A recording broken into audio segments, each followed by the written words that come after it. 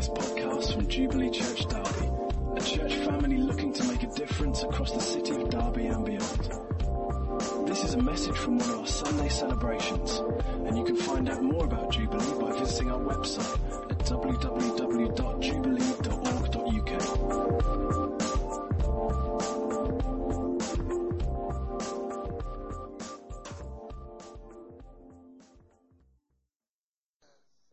So the context is out on the streets yesterday. They are going to be concise, which is short. Hallelujah. Okay? And we're going to celebrate their stepping out and what God was doing. Okay? So that's a clue to us there, what our response will be. So, Rach, you're going to go first, I think, aren't you? Well done. Well done, Rach. Yeah. No. Okay. So, it was terrifying. I'm not going to lie. I find it hard at the donut table trying to make small talk with people I know. So I went. I only decided on Tuesday. I'd had the email for ages and thought I really want to go to that. So I don't want to go to that. Really want to go to that. So I don't want to go to that. And so on Tuesday I emailed and was like, is it too late? Kind of half hoping, yeah. So we went. And I chickened out about 3 or 4 times. But I did. I let Graham go for the beginning and the opener. And we met a lovely lady called Daphne, and we prayed for her and her granddaughter, and that was really good. It was really good. It was still terrifying, but it was really good. Is that enough? No, it was great just to be able to pray for people and pray God's blessing over people and the favour of heaven and just release that over people. Have some conversations about Jesus. I mean, it was just a bunch of fun, though slightly terrifying at the same time. So, who's next? That'd be me. Context. Derby. We were in Derby yesterday, which is a bit alien for me, because as you know, we're from Burton. Yeah, you had to get that in there. Okay, before we went out, Lou had a picture of vegetables. Which you think, what is that all about? So we're walking down the high street, and the guy from, what was it called? Hello Fresh comes up to us. And we're thinking, oh, here we go. Easy. So we signed up to Hello Fresh, as you do. But before you have your vegetables and food delivered to your door. Apparently. I don't know. I will know in a few weeks' time. Anyway, but yeah. So we said to him, look, yeah, we'll answer some questions if you'll answer a question for us afterwards. He said, yeah, fine. He wants a sale. But anyway, it turns out that this guy, who's from Hungary, that morning was supposed to be on the doors, supposed to be knocking door to door. But he said, no, I really fancy going on the streets. So he did, and he bumped into us. Anyway, the idea of what we were doing is asking people, if God could do a miracle for you, what would it be? So this guy says, motorbike. I want a motorbike. So we're able to pray for him that God would be good to him and provide him with a motorbike. And we left it at that. We prayed for him on the streets, asked God to provide a motorbike, and yeah, we're believing God to do great things. What was his name? Patrick. So if you remember Patrick from Hungary, if you see him on the streets, ask him where his motorbike is.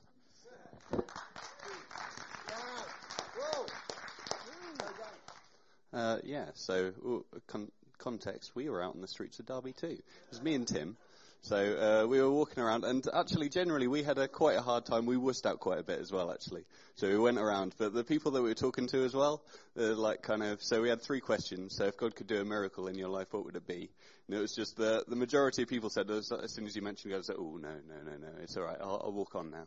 But we, right at the end, just before we were about to head home, we started chatting to these 2 homeless people, actually.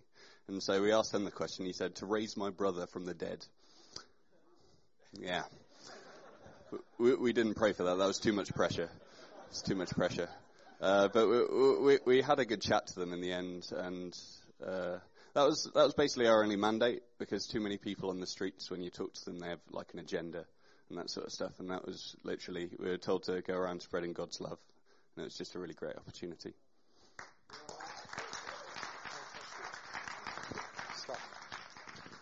So that's what we were doing, and I think I was equally terrified, but it was just fun, just bringing God's love and blessing and favour over people.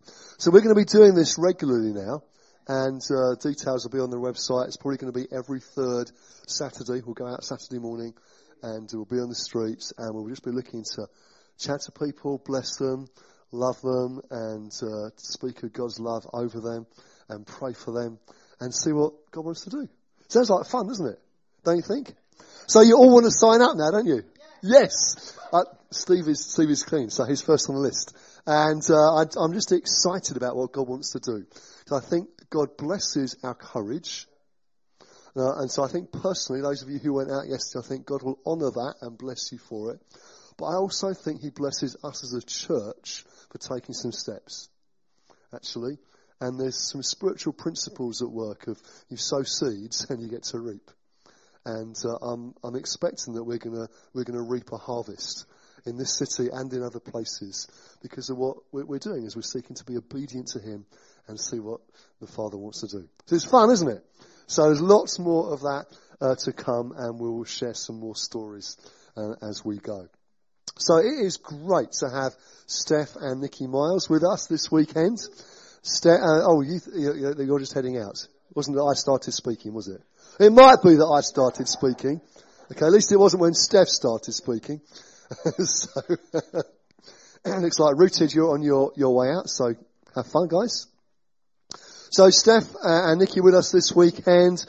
He's on staff at the King's Arms Church in Bedford, and good friends of ours. And he leads, is part of the team that leads their training in supernatural ministry course, and particularly has some responsibility for what they do out on the streets. And he himself is out pretty much every week on the streets of Bedford, talking to people, praying for them, and seeing many people saved, actually, and increasingly being added to their church, which is exciting to hear, and that's what we want some of, and that's why he was with us over this weekend and helping us and training us and encouraging us. And so, do you want Kev to come up first? How are you going to do this? So, during worship, Kevin had felt like God speaking to him. And we just felt together that would be a good, really introduction to what Steph wants to bring to us. So why don't you bring that, Kev, and then we'll welcome Steph in fact, you can welcome him as he comes up, and then we'll. Okay? Otherwise, I keep jumping up and down. Everyone gets bored of that. Don't want the exercise. One of the things that we're learning about the way that people react or respond when they've really messed up is that people tend to do one of two things. Some people really withdraw into themselves through a sense of shame or feeling humiliated or embarrassed or pride, kind of try and contain the problem. Other people kind of throw themselves at your feet and say, I've messed up, can you help me? And we've had some big situations recently, some quite serious things. Some things have kicked off and people have tried to hide it from us, and they're very difficult to help when they don't want you to know what's going on. But another guy used his one phone call at the local police station at 3:00 in the morning a few weeks ago to say, Kevin, I've messed up. Can you help me? So he couldn't go home. So we invited him back to live with us for a week or so, gave him a key to the house, gave him our Wi-Fi password, which was great because he put Netflix on the TV for us. I said, we haven't got Netflix. He said, I have. You said make yourself at home, so I have. And but we're the same people. And God is the same God. And when we mess up, God is not different. What happens next is all about the choice we make. Do we try and hide it and contain it and deal with it ourselves, or do we throw ourselves at his feet and say, God, help me. I need your help. And something I've learned about him, and we try and put into action in our lives, is if you throw yourself on God's mercy, he never says no. Steph.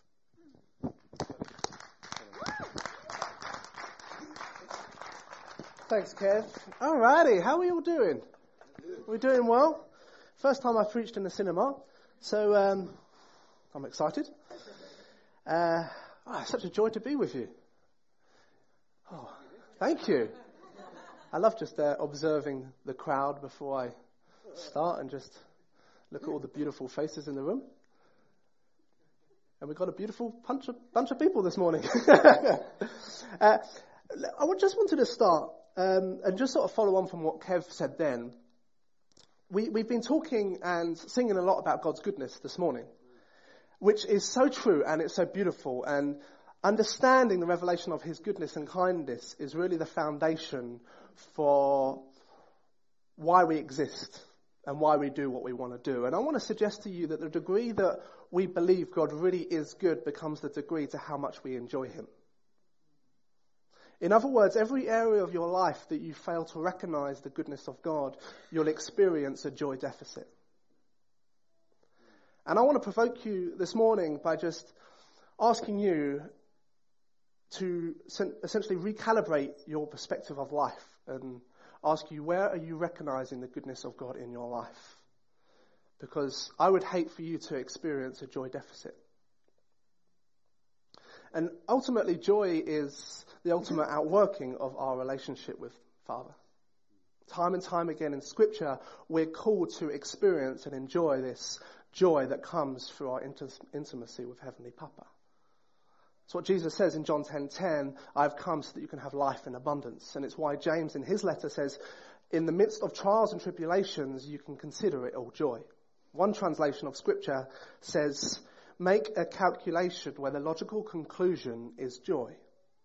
In other words, take a look at your life, all the victories, all the tribulations, all the successes and all the defeats. And if the calculation and the conclusion of your life, despite those circumstances, is not joy, you've made the calculation wrong.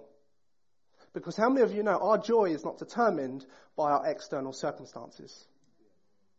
That's why Paul in Philippians 4 said that he's learned the secret of contentment despite hunger or lack or plenty or satisfaction. He learned that his circumstances don't define the reality of who he is and don't determine his level of joy, because our joy is determined by something other than our external circumstances. It's defined by the revelation of God's love for us.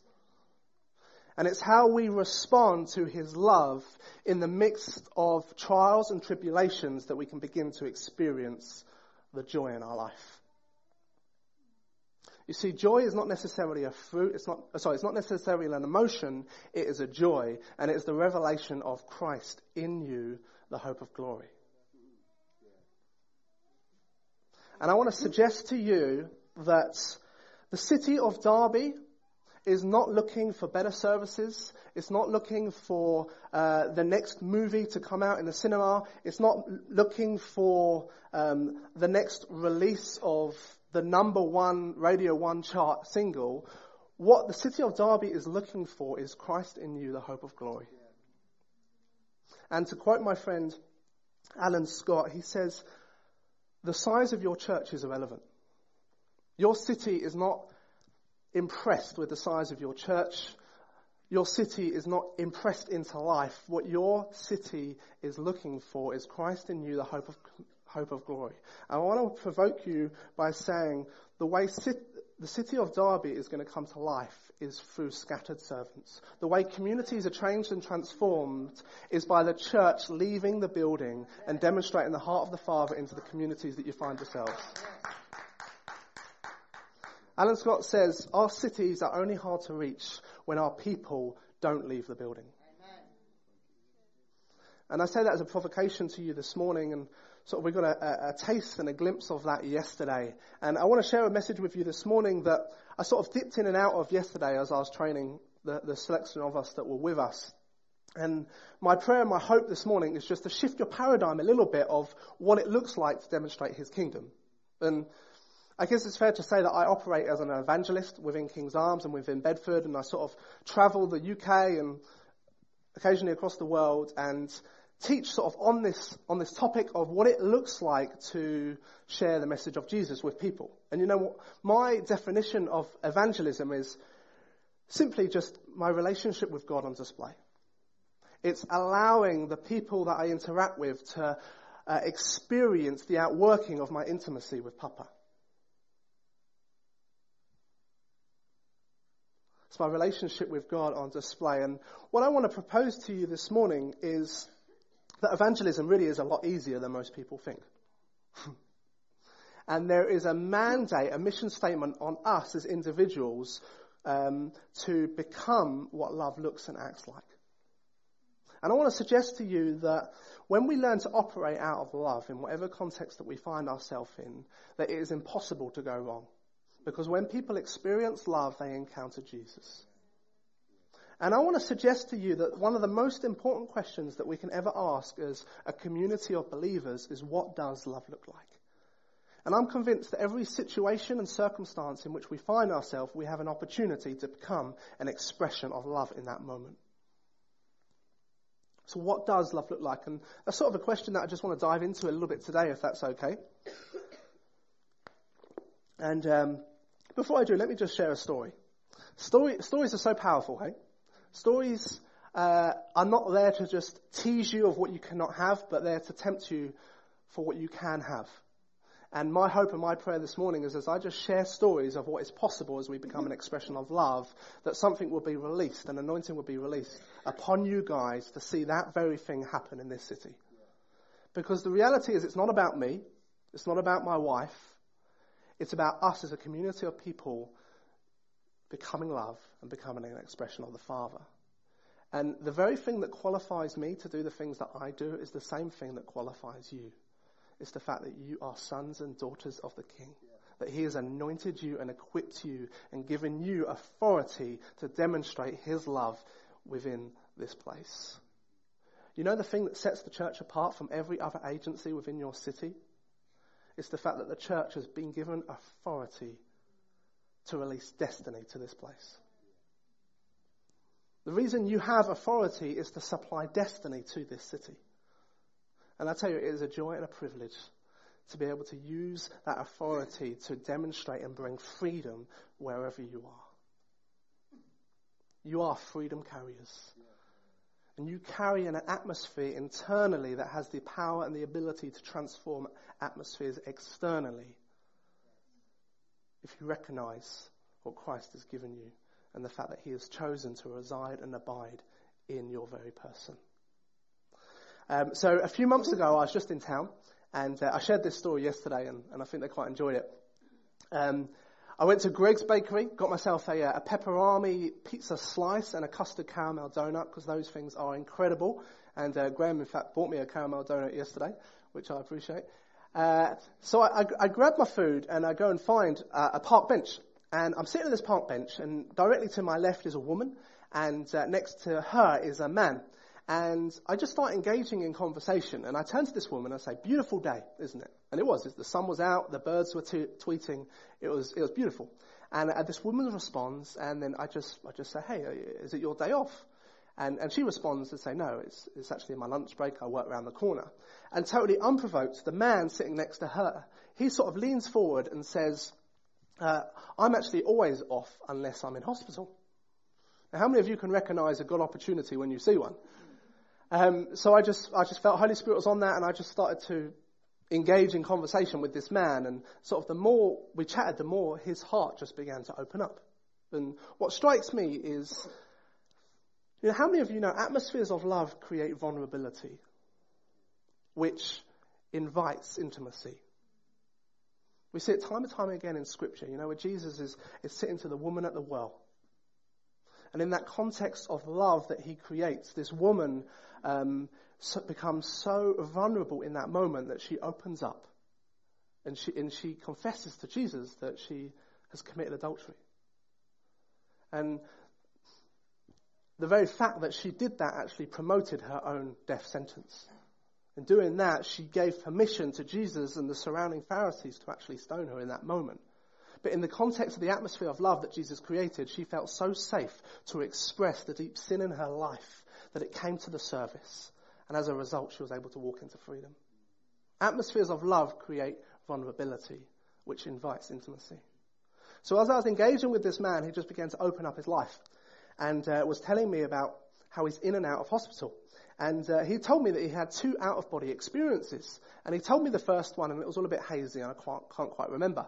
But the second experience, he said, was extremely vivid. He woke up on this operating table, as he was literally dead on this operating table. And there before him, he saw a desk with a big book right in the middle of the table.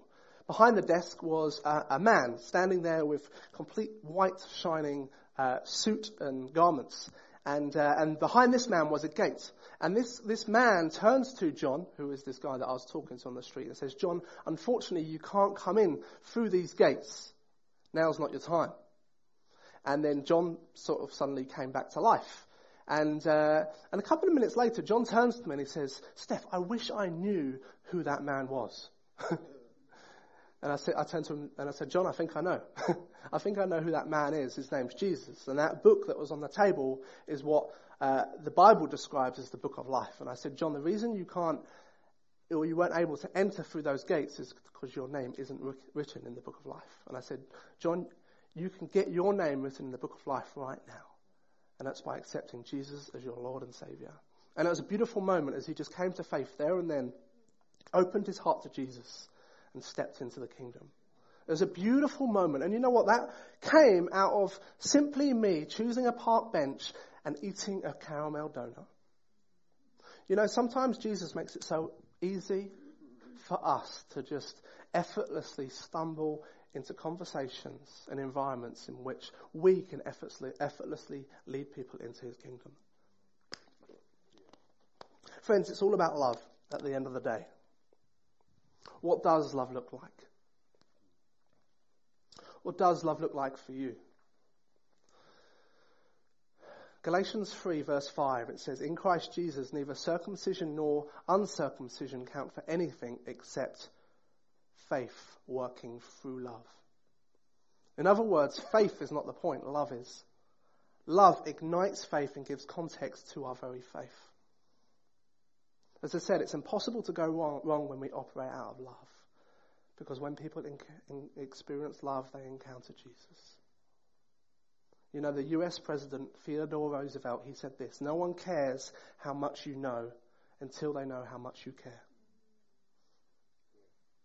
And to quote Bob Johnson, who is based in San Francisco, he says, when love is our source of motivation for evangelism, people cease being projects to ease our conscience, but become vessels in whom the Father wants to pour out the fullness of blessing. Isn't that beautiful? You know, the moment our evangelism, the moment our mission is motivated outside anything other than love, we fall back into duty and obligation. Love has to be the source of motivation for our mission. And I want to suggest to you that when love is our source of motivation, it becomes a heck of a lot easier.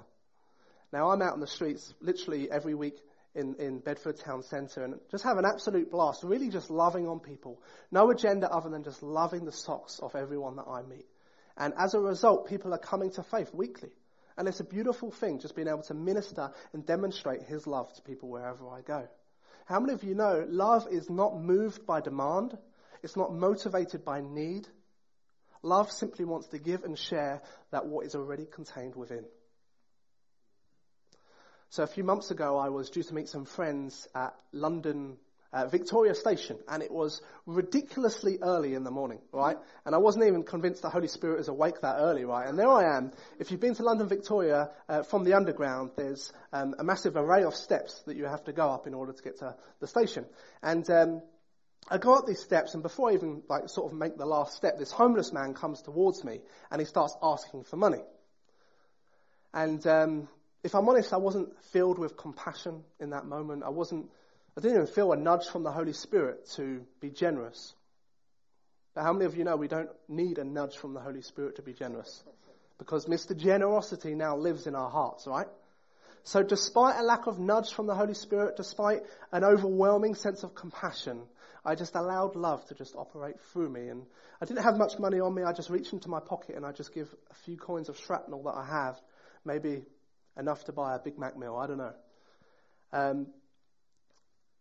And that created an atmosphere so beautiful and so tender that it created an opportunity for me to just ask what this man's dream was. And it was his dream to be healed. He had ongoing back problems, and there was nothing that he could do to sort of measure if there was any improvement in that moment. But I just prayed my best prayer, and a very simple prayer, really. And there was nothing that he could do to monitor whether or not he was healed. But it was a beautiful moment, and you could feel the atmosphere shift, because at this moment, this man realized that not only do I care about the desires of his heart, but as does Jesus. And as a result, he actually came to faith there and then. And that whole conversation lasted probably no longer than a minute, okay? And I don't tell you that to sort of impress you of how quickly I can lead someone to Jesus, but simply to say this, that love is effortlessly released from the very core of who we are.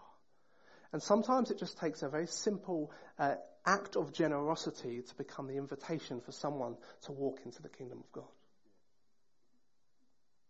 It's about becoming what love looks like. You know, the most scandalous and vulnerable thing, the most scandalous and intimate thing about God is his vulnerability. You see, God is not some distant God who sits far off, unattached by human emotion. He is not some deity who can unrelate to human difficulties and human sufferings. You see, our God, our King, our High Priest is one who enters in, who comes and fully sympathizes with human frailty. And, you know, in our philosophy, we love to ascribe God titles. You know, we think surely God is this all-powerful being, and we ascribe him the God of omnipotence.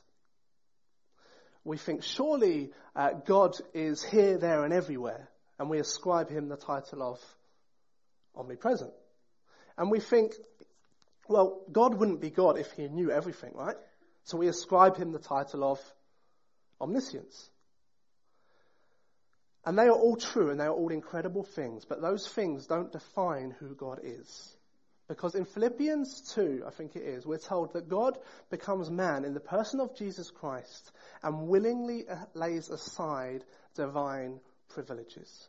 These, what I call omni-attributes, are really what I think are these divine privileges. Because you see, when God became man in the person of Jesus Christ, suddenly his omnipotence wasn't that impressive. We're told that when he went back to his hometown, he was unable to produce miracles because of their lack of faith. Suddenly his omniscience wasn't on display, as we're told in Luke 2:52, that Jesus had to grow in wisdom, favour and stature in the eyes of man and in God. Why do I say that? You see, God can become man in the person of Jesus Christ, yet not be reduced in any way. God can become human, yet remain human 100%, because God is not defined by his attributes any more than you are defined by yours. God can become man in the person of Jesus Christ because he is defined by the very core of who he is, and that is love. I say all that to say this, that in no way is humanity a limitation for the love of God to be fully expressed. You are created with not only the capacity to know and experience his love, but you're created with the capacity to become love. I want to suggest to you that every time God sees you, he sees an opportunity to express himself in you. Every time you love, God is being himself in you. Are you following? This is the most exciting thing and the greatest privilege that we have as humanity, is that we have the opportunity for God to make an expression of himself freely through us. And I was saying yesterday, what excites me most in this life is not getting fresh revelation, it's not getting fresh downloads from heaven. The thing that excites me the most is that I get an opportunity to become a full expression of the Father in my very being. And if I can be provoking, I want to suggest, if you don't fully understand that, if you get more excited about a fresh revelation from God than the revelation of Christ in you, the hope of glory, and him expressing yourself, I want to suggest maybe you don't quite fully understand the gospel. Because God is excited about the prospect of expressing himself in you. Just turn to your neighbour and says, you are created with the capacity to become love.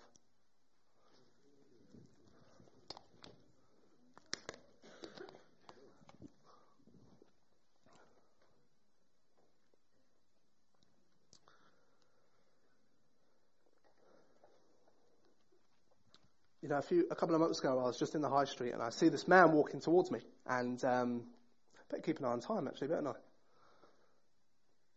Just pass my phone up, maybe. Haven't got a clock in here, have we? Thank you. So I was in town and I see this gentleman walking towards me, and I just feel a nudge from the Holy Spirit saying, Steph, you need to talk to this guy. You need to ask him what miracle he needs in his life. And as this guy got closer and closer, I actually realized that this man isn't fully there. He's got some form of disability. And as he was right before me, I realized that this guy is sadly in a mess. He's unable to dress himself properly. He's unable to wash himself properly. And his mouth was foaming. And to be honest, it wasn't actually that nice to look at.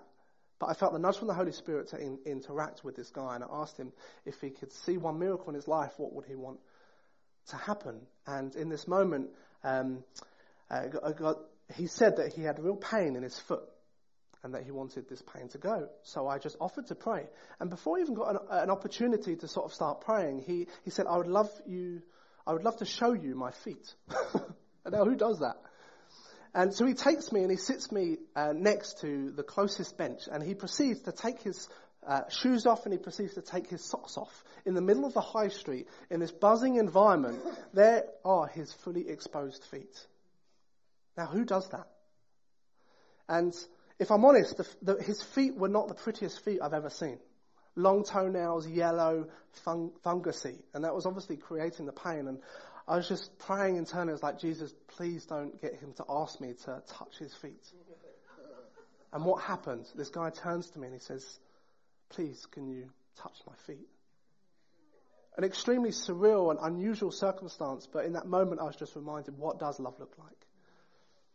And despite the awkwardness, despite the potential offense that I could take in that moment, I just feel this courage from the Holy Spirit as I just lay hands and almost massage his foot and just pray my best prayer. And you know what? I don't know if anything happened in that moment. I don't know if he was healed, whatever. But it was a beautiful moment that this man actually began to experience the heart of the Father. And what made matters worse, as I was praying, I actually realized the smell coming from this man, and I realized that he had actually just defiled himself. He was sitting in his own feces. And it was a hard moment as I literally had to hold back the gagging in order to love this man well. And the moment we'd sort of finished the conversation, I just went around the corner and literally vomited up in my mouth. And it was a tough moment, but I can't help but remember, and Jesus turns to his disciples and he says, when I was hungry, you fed me. When I was naked, you clothed me. When I was cold, you found me shelter. And the disciples said, when did we see you naked? When did we see you hungry? And Jesus' response, when you did it to them, you did it for me. Friends, that is what love looks like. I'm not saying it's easy. I'm saying it's hard. It's easy to love people that are similar to us, right? It's easy to love people that look like us and speak like us and dress like us. The rubber really hits the road when we find ourselves trying to love people in contexts like I've just explained. What does love look like to you? I was suggesting yesterday that the most significant thing about every individual that you will ever meet is not their opinion, it's not what they believe or what they don't believe, but it's their value.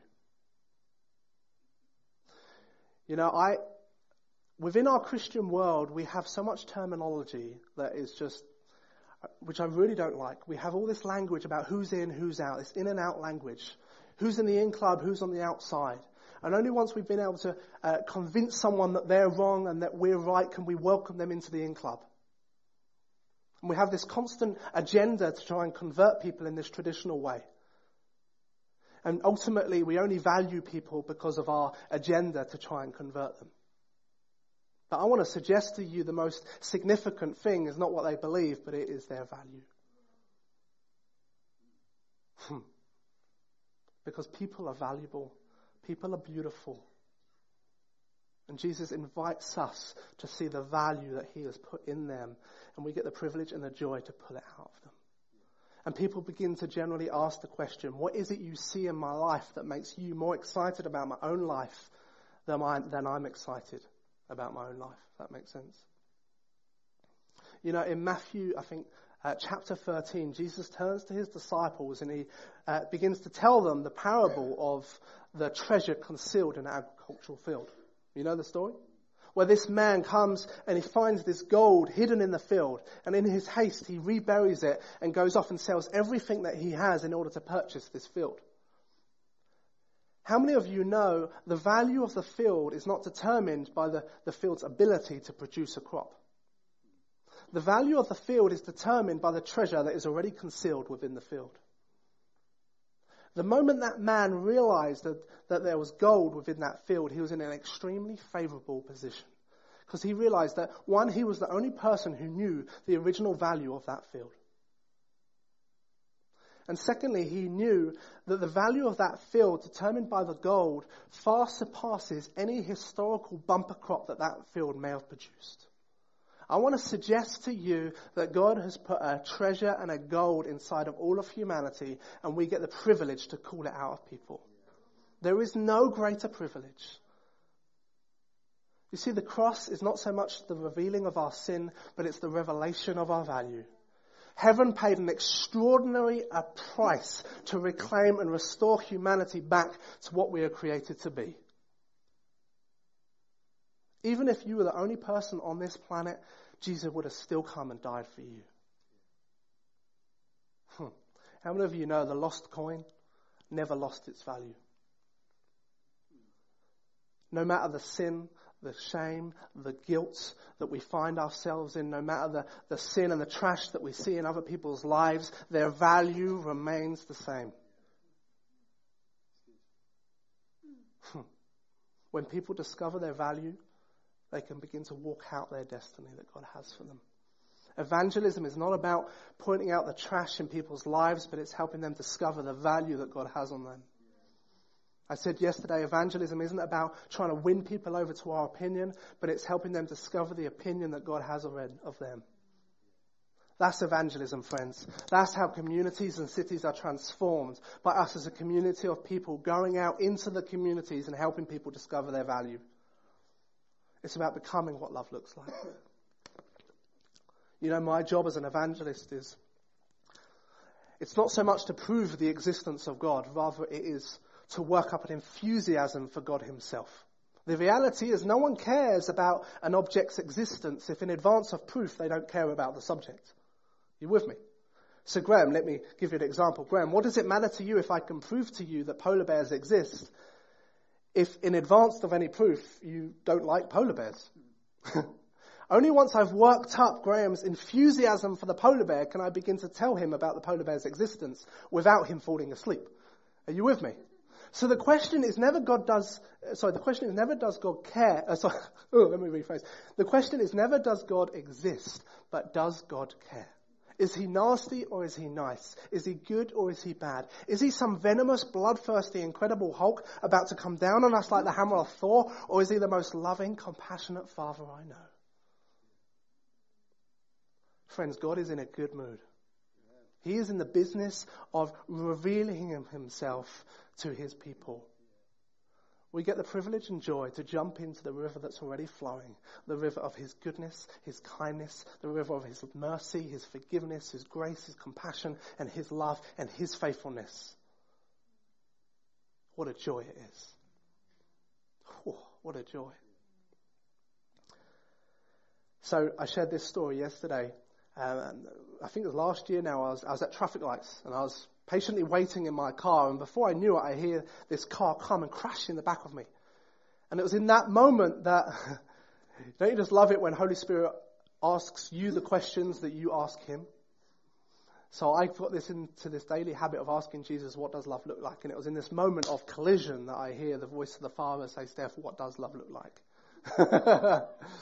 And by the grace of God, in that moment, I was able to just make a decision that I wasn't going to ask any money or any insurance details from this woman, but I just wanted to bless her.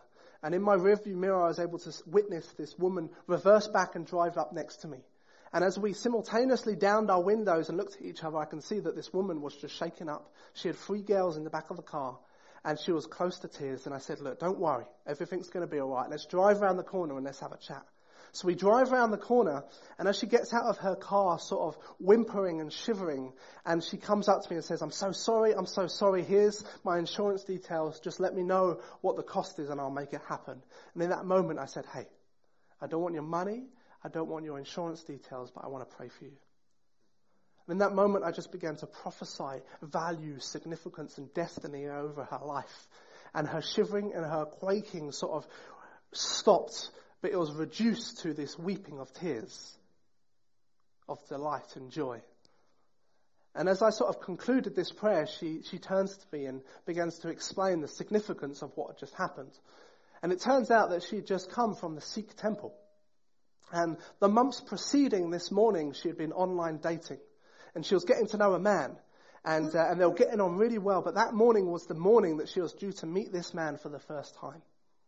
And there she was at the Sikh temple, and she saw this man from the opposite side of the room. And she said it was almost like he took one look at me, was disappointed, turned round and walked away. And this woman said, I've never experienced such rejection, such pain, and such nastiness. And it was in that moment that God was able to just use me to restore her value, her dignity, and her beauty. Friends, love doesn't always look like forcing the gospel down people's throat. It doesn't always look like getting people to, or coaxing people into praying the sinner's prayer. Love in that moment looked like restoring value and dignity. Because it's in the restoration of value that people can discover their destiny. I hope this is helpful. Because the pressure is off. The pressure is off, guys. We just get to become an expression of the Father. You know, God's ultimate desire for your life is for you to learn to live fully yourself. Let me unpack that. God gives us the freedom as humanity to live fully ourselves. Because he is 100% convinced that when we, as a body of believers, when we learn to live out of our true identity, when we learn to live out of our restored image and likeness in Jesus Christ, we become a manifestation of love. And when we become a manifestation of love, we become an expression of who he is, because he is love. God's greatest desire for your life is for you to learn to live fully yourself. He's not nervous about you. He's not disappointed about you. He's just waiting for you to learn to live yourself. Because it's in that moment that he is fully expressed. There's so much more I can say, but time is going. I hope this is helpful. Communities are changed by scattered servants, by the community of believers leaving the building, becoming an expression of the Father, and demonstrating his love, his forgiveness, his acceptance, and restoring value and dignity. Why don't we just stand, and I want to pray for you.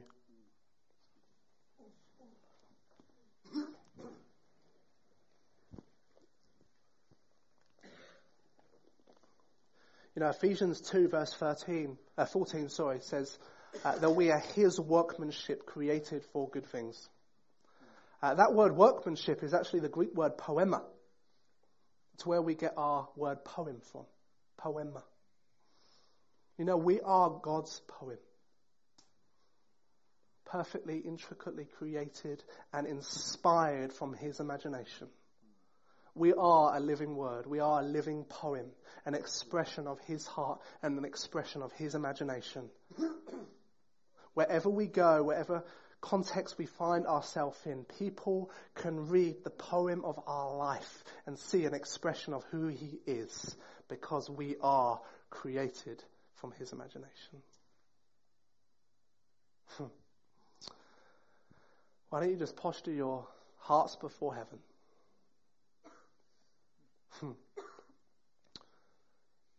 Jesus, you are so beautiful. You are so wonderful.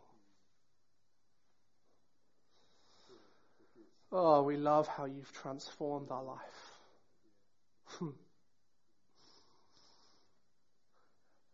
Again, we just receive afresh in you your grace, your mercy, your forgiveness. Oh,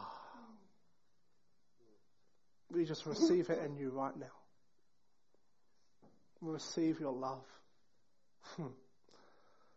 Father, would you just come right now? Fill this place with the revelation of your love. I speak to every heart that is is locked up and blocked from experiencing the fullness of God's love. I speak to every heart that has been numbed. And I speak an awakening right now. I speak to emotions that have been too damaged and as a result have been blocked. And I speak to those emotions and I speak a release right now. And I prophesy over this room for a fresh revelation of His love. His love right now. Father, come. Fresh understanding of your love that surpasses our understanding, a love that surpasses our intellect, but cuts deep to the very core of who we are. Oh, Jesus, come. Reveal yourself. Reveal the core of who you are. Thank you, Father. Thank you, Papa. Jesus, you're so beautiful. Thank you for your nearness, Lord. And Father, I just pray for every person under the sound of my voice. I pray, Father, for just the awareness of your presence on the day-to-day life. I pray for those moments where they find themselves isolated and lonely. I pray for the awareness of your nearness and you as Emmanuel in that life, so that they can become an expression of who you are. And Jesus, I just release fresh boldness and courage across this room. I release fresh courage right now and fresh expectation and excitement to bring the city of Derby to life. Amen. And I prophesy over this city that life will come. That hearts will be awakened to the truth of the gospel. That hearts will be awakened to the revelation of His love. And we declare life over this place. Declare life over every individual in this building right now. And I pray for fresh excitement and deluge of expectation for this community to be changed.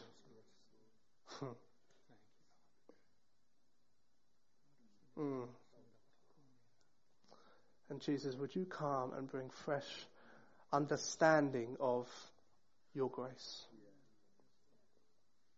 That grace is not simply the ability for our sins to be forgiven, but grace is the divine influence on us to live like Jesus.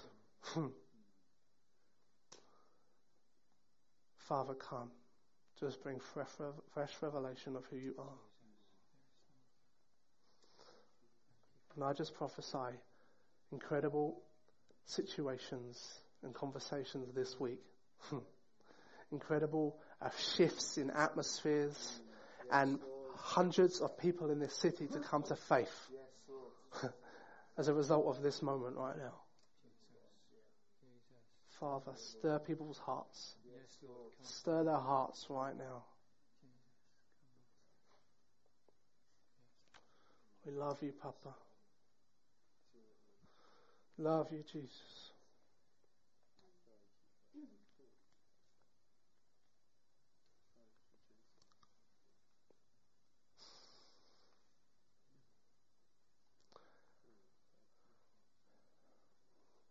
Why don't you take this moment to just recalibrate your perspective of who God is?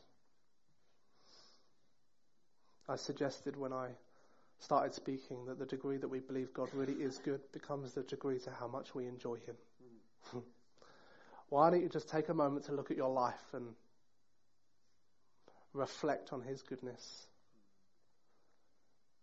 And just see if there is any areas of your mindset, areas of your faith that fail to recognize his goodness. Because joy wants to manifest itself through you, in you.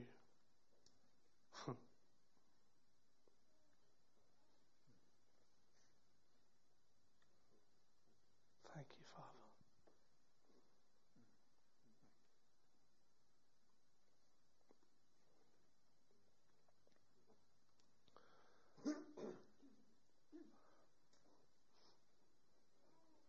Why don't you just, if you recognize there's areas of your thinking that don't align to his goodness, why don't you just repent right now? Repent isn't so much saying sorry, it's changing the way you think. It's changing what you believe. Changing what you believe about God. Change the perspective of how you see him right now.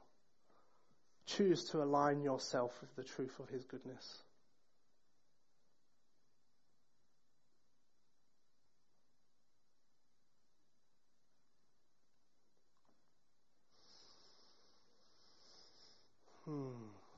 Oh, we adore you, Papa.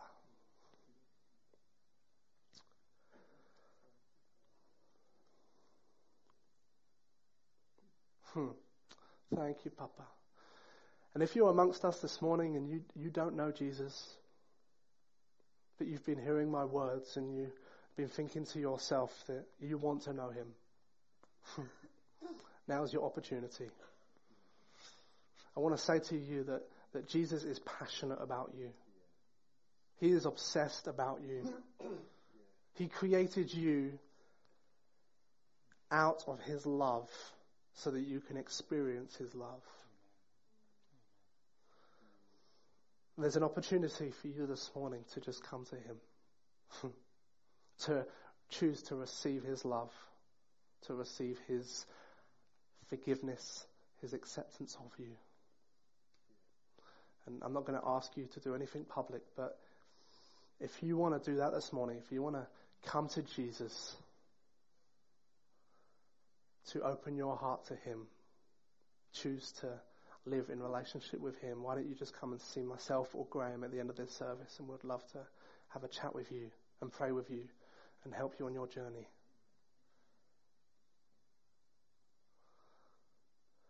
Father, we love you, we thank you. Thank you that you're here and that you have incredible dreams over this city. And we just choose to lean in on your dreams. We choose to lean in on your imagination for what this city could be. And as a community, hopefully these people will have the courage to say it with me. Here I am, send me. I choose to express your heart for the city of Derby. Jesus, I'm willing to put myself in context where I feel uncomfortable. I'm willing to go the extra mile and put aside my offense and my insecurities so that you can express the fullness of who you are through me.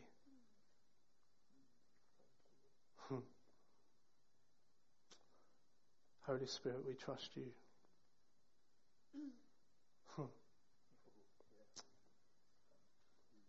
We trust you, Holy Spirit.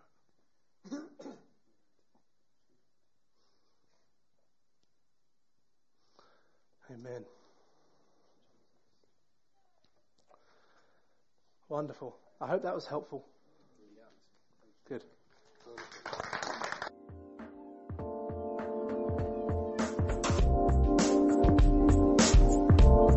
Thanks for listening to this Jubilee Church podcast. Feel free to check out our website at www.jubilee.org.uk and come along on any Sunday morning.